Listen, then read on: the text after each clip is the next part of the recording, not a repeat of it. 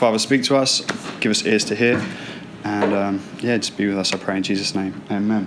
It's always great when you end a worship song when a drunk lout walks past going, just as the recording starts. That's going straight on the podcast. Cool. So if you didn't know, we have a podcast. There you go. So today we are going to be finishing our series, which was controversially entitled, after all the abuse I got, Christian Lives Matter. We've been looking at different Christians that were martyred for their faith, not just on not on like persecution in the workplace, because that's ridiculous. It's not really existent for Christians in this country. It's pretty good.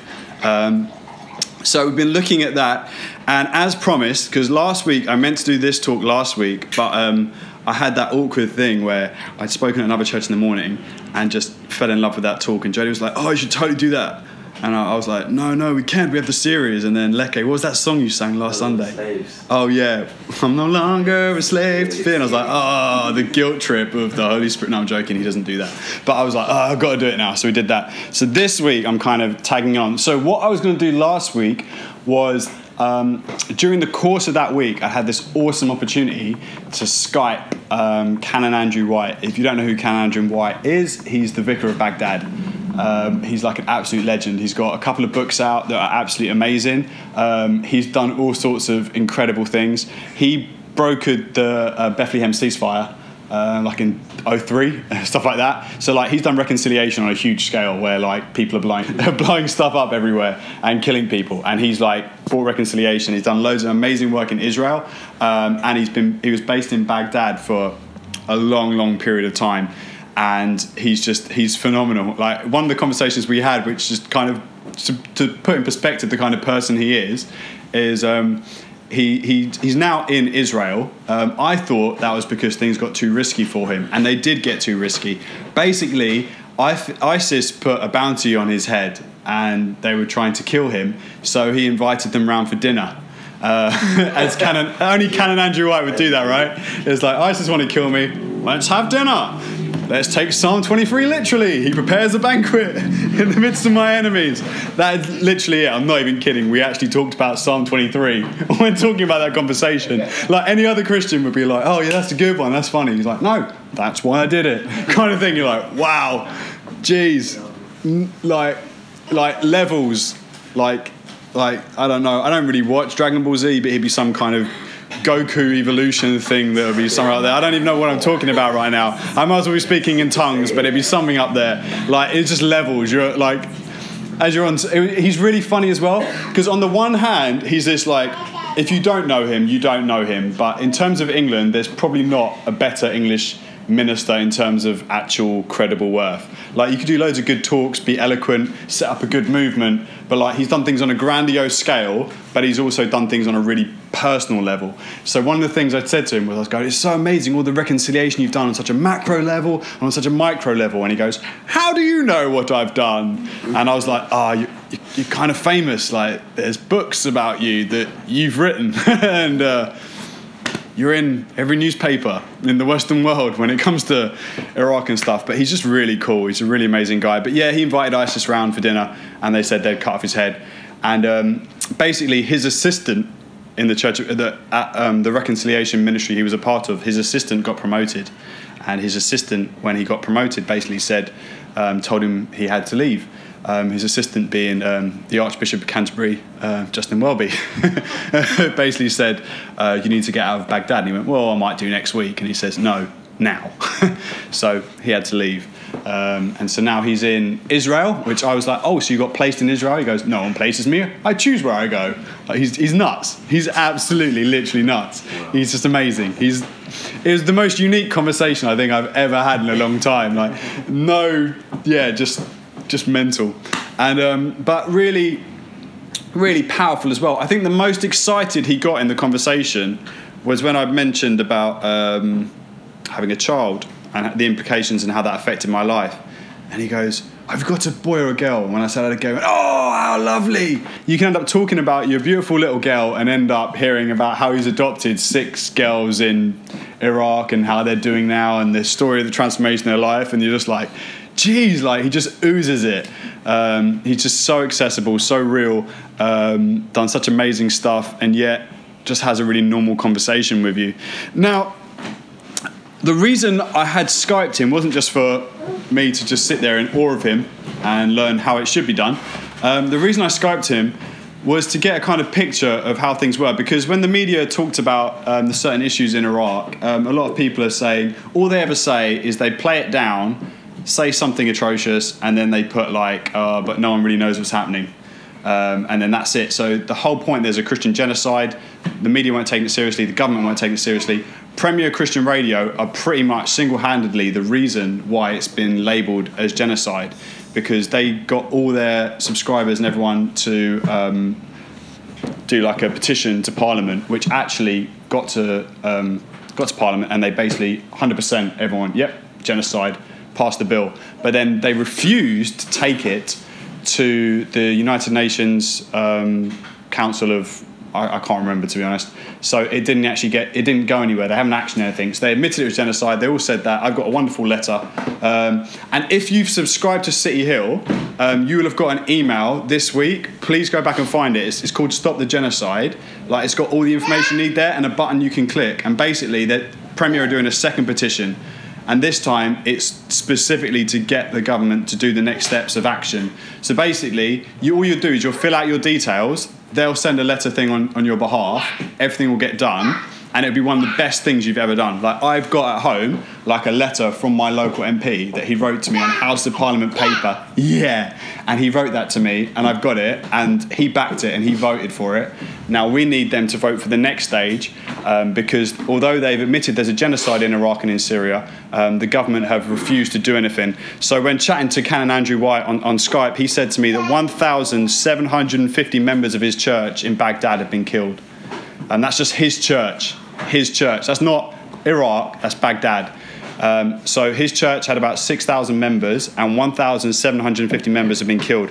Now, if we're just to point out 9/11 as a ruler, 2,996 deaths, which is only 1,246 more deaths. And that was a defining moment in history where the whole world changed. So it's not that many more significant deaths. It is a lot amount, and I understand that every camera isn't watching this, but this is a significant thing, and no one is doing anything. And so if you receive that email, I please implore you, like me, to fill it out, because this is real and this is happening. And so when people are talking about quantifying it, the government are talking about, we don't really know, we know, we don't know. They did that in Rwanda, and everyone went, we know, but we don't know, but we kind of know, but And Bill Clinton said that was the biggest failure of his presidential career, not Monica Lewinsky.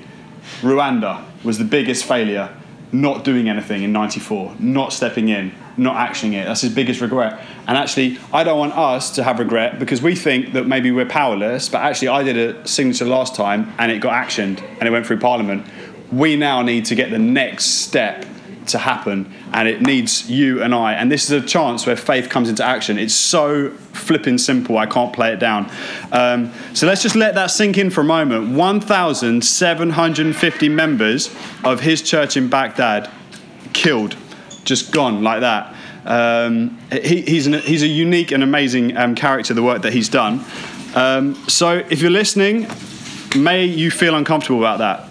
And if you're listening and you felt uncomfortable about the fact that I just used 9/11 as a measuring stick, I just think that's sad that you were more focused about the measuring stick than the 1,750 people that died from one church in Baghdad. He has 6,000 members in total. I can't implore you enough. You have to find that email that was sent last week. If you didn't get it and you want the link, give me an email later and I'll email it to you personally myself. One of the stories that Andrew shared with me that really, I think, probably messed me up the most, because he has a lot of stories. He shared a story of a man coming to him, and he said this wasn't unique, this happened fairly regularly. A man in his church came to him and said, "Can you forgive me?" And Andrew said, well what for? What do you need forgiveness for? And he said, well, they came to me, ISIS, and they said that if I don't renounce Jesus and convert to Islam, they'll kill me. And I didn't want to die. So I prayed the prayer and I renounced Jesus. And Andrew said to him, Yes, of course, Jesus will always forgive you. Jesus will always forgive you. And he said that often he'd have this conversation and just they kind of embrace and this really kind of powerful moment. But tragically, this did not just apply to adults. This applied to children. So these parents were being asked to deny Jesus and become Muslim, and the parents would pray the prayer, go through the motions, and they would deny Jesus. But then ISIS would turn to the child, and they would say to them, you need to deny Jesus and become Muslim. And Andrew said from the children in his church, they said, no, we will not deny Jesus. We love Jesus. We talk to Jesus every day. He's provided for all our needs. He loves us and we love Jesus. We will not denounce Jesus. And so Andrew said to me, so they cut the children in half with the sword and killed them. Children 6, 8 years of age, just killed like that because they would not renounce Jesus, because they would not deny him, because they would not move. Yeah, I can't have a go at you because I'm talking about children being martyrs. You're lucky.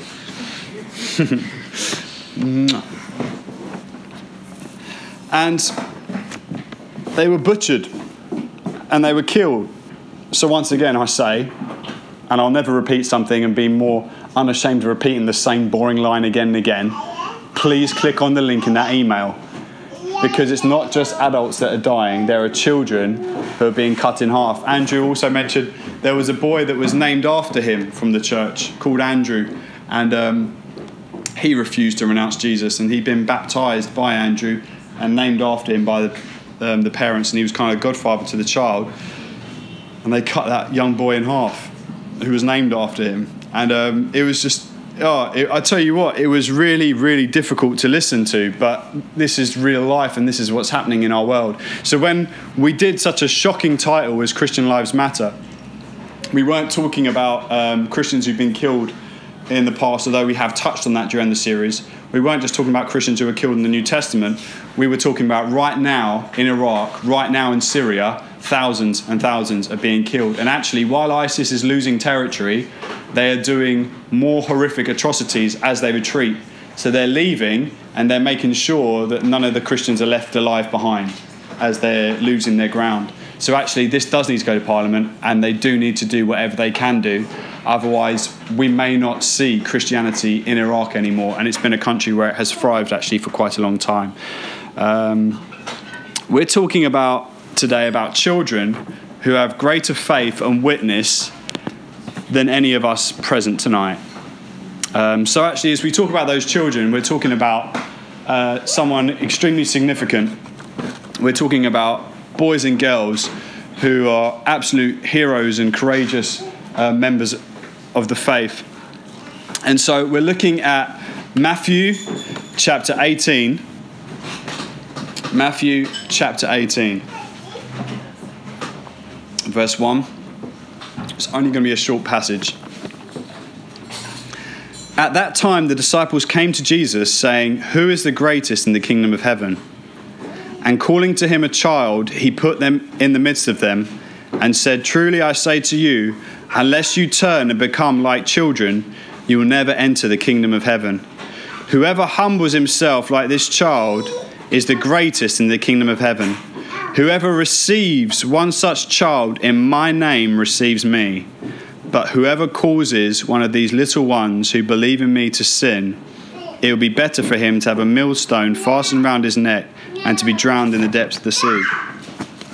I was reading that passage today, and the thing that inspired me about that passage, I started to have a really weird thought. Because of the conversation I'd had with him during the week, there were things I just couldn't shake from my mind. Because you guys are kind of hearing it secondhand from me.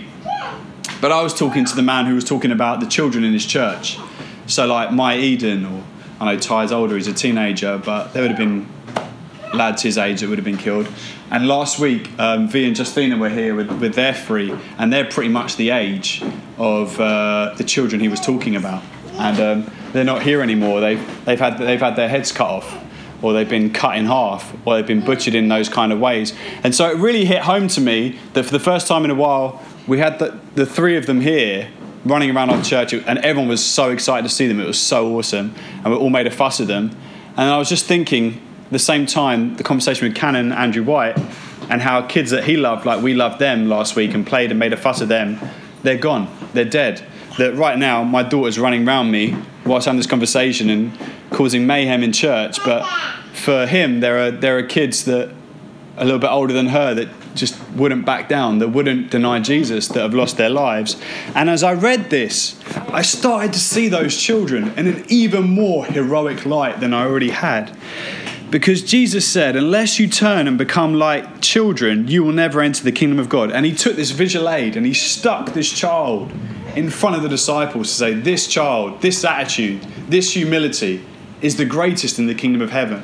And I thought of those guys from ISIS with those children, and they're standing there and they're asking the question, who's the greatest? Because they're asking them, will you deny Jesus? And will you follow Allah? Will you follow the Prophet Muhammad instead of this Isa, this Jesus that you know of? And these children, you can see that they are the exact quality that Jesus is talking about in Matthew 18. Because they're like, we love Jesus. We talk to him every day. He's there for us through everything. We will never reject Jesus. And then these guys hacking them to pieces. And I thought of that passage, and I thought, those children, to those terrorists, to those men choosing such a horrible lifestyle, they're like this witness of what is the greatest in the kingdom of heaven, that they are standing there. And when we looked as we started this series, we talked about Saul and how he recounts like Stephen's stoning, and he talks about his face shining like the sun, shining bright, and he talks about him saying, Father, I give up my spirit, and it sticks with Saul. And Saul has this experience later on where he becomes Paul, and he has this encounter with God on the Damascus road. And I started to think of these small children in Baghdad who are being told, deny Jesus, become a Muslim, or you'll die. And they refuse to deny him. They refuse to back down. And they're cut in half and their heads are cut off. And I saw these little kids in my head as I read this passage. And all I could see was them shining bright as this true example of what the greatest in the kingdom of heaven looks like. And then he says, whoever receives one such child in my name receives me. But whoever causes one of these little ones who believe in me to sin, it will be better for him to have a millstone fastened around his neck and drop down to the depth of the sea. And when I thought about that, my estimation for these children went up to another level. I didn't think it could go any higher, but it found a new measurement on the barometer. Because here in this moment where they're tempting them to deny God, to turn their back on Jesus and everything they believe, these men are there to cause them to stumble, but they won't. They'll stay true to him even to the point of death. And they leave such a great testimony behind. And so today what we're talking about is we're talking about absolute heroes of the faith. Hebrews talks about them. Men and women of whom, boys and girls of whom this world was not worthy. That's what they are. They are boys and girls of whom this world is not worthy. They're like the Roman centurion who had more faith than the whole of Israel, but no one knows his name. I don't know their names, these boys and girls. But I know they've got greater faith than me. And I say, regardless of how great anyone thinks themselves here today, I believe they have greater faith than anyone else here. And I believe they're the greatest in the kingdom of heaven. And I believe that even at this point, they could have backed down and they could have put a millstone around this guy's neck by denouncing Jesus. But it's true to the end, knowing what it would cost, having seen what had happened to others. That was what they chose. And it absolutely blew my mind. But there is a bigger question from their story. There's a bigger question which we haven't unpacked, which we're going to unpack and we will end with today. Their death, their martyrdom, their faith asks a question of you and asks a question of me. It says, they died for him, will you live for him? That's what their death says to me. I hear their death, and all week since I spoke to Canon Andrew White the week before, all I've heard in my head is the call being asked of me. They would die for him. Andrew, will you live for him? It felt like God was saying that to me, and I believe God wants to say it to every single one of us here today. They died for me. Will you live for me? I believe that's the call of God for us. Will you live for me this week? In your workplace, in your family, in your friends. That doesn't mean running out to people, like I've said before, doing Benny Hinn. You don't need to buy a white suit for work on Monday. And like Hadouken people. I've seen that video go around on YouTube. It's hilarious. No Hadoukens. Don't need it. No. She came on a Honda. Let's have the key to my Sierra. Let's have a shandy. Like, you don't need to do any of that. Don't need to do any of that on Monday morning. You don't. Jesus is saying, will you live for me? Will you live for me? For some of us, it's going to be telling someone what we see in them that's good. For others of us, it's going to be going up to someone saying, I'm so sorry. Last time we were working together, I was such a douche to you, and I'm totally sorry about that. For some of us, it's going to mean when someone is in front of you that has a problem, God's going to be saying, well, are you going to live for me? Are you going to solve it? Are you going to help them through this? Are you going to be there? You may not have all the answers, but you're going to give them what you do have. That's what I believe he's saying to us this week. So the most important thing to grab out of all of this is be inspired by some of the greatest heroes, boys and girls that ever walked this earth. The second thing is you have to go back to that email and you have to fill out that form because it could save lives, and that's important. And the third thing is their death isn't detached from you. It asks a question of you. It asks, will you live for Jesus? Because they were ready to die for him. Will you live for him? I'm going to pray for us, and that'll be it for today.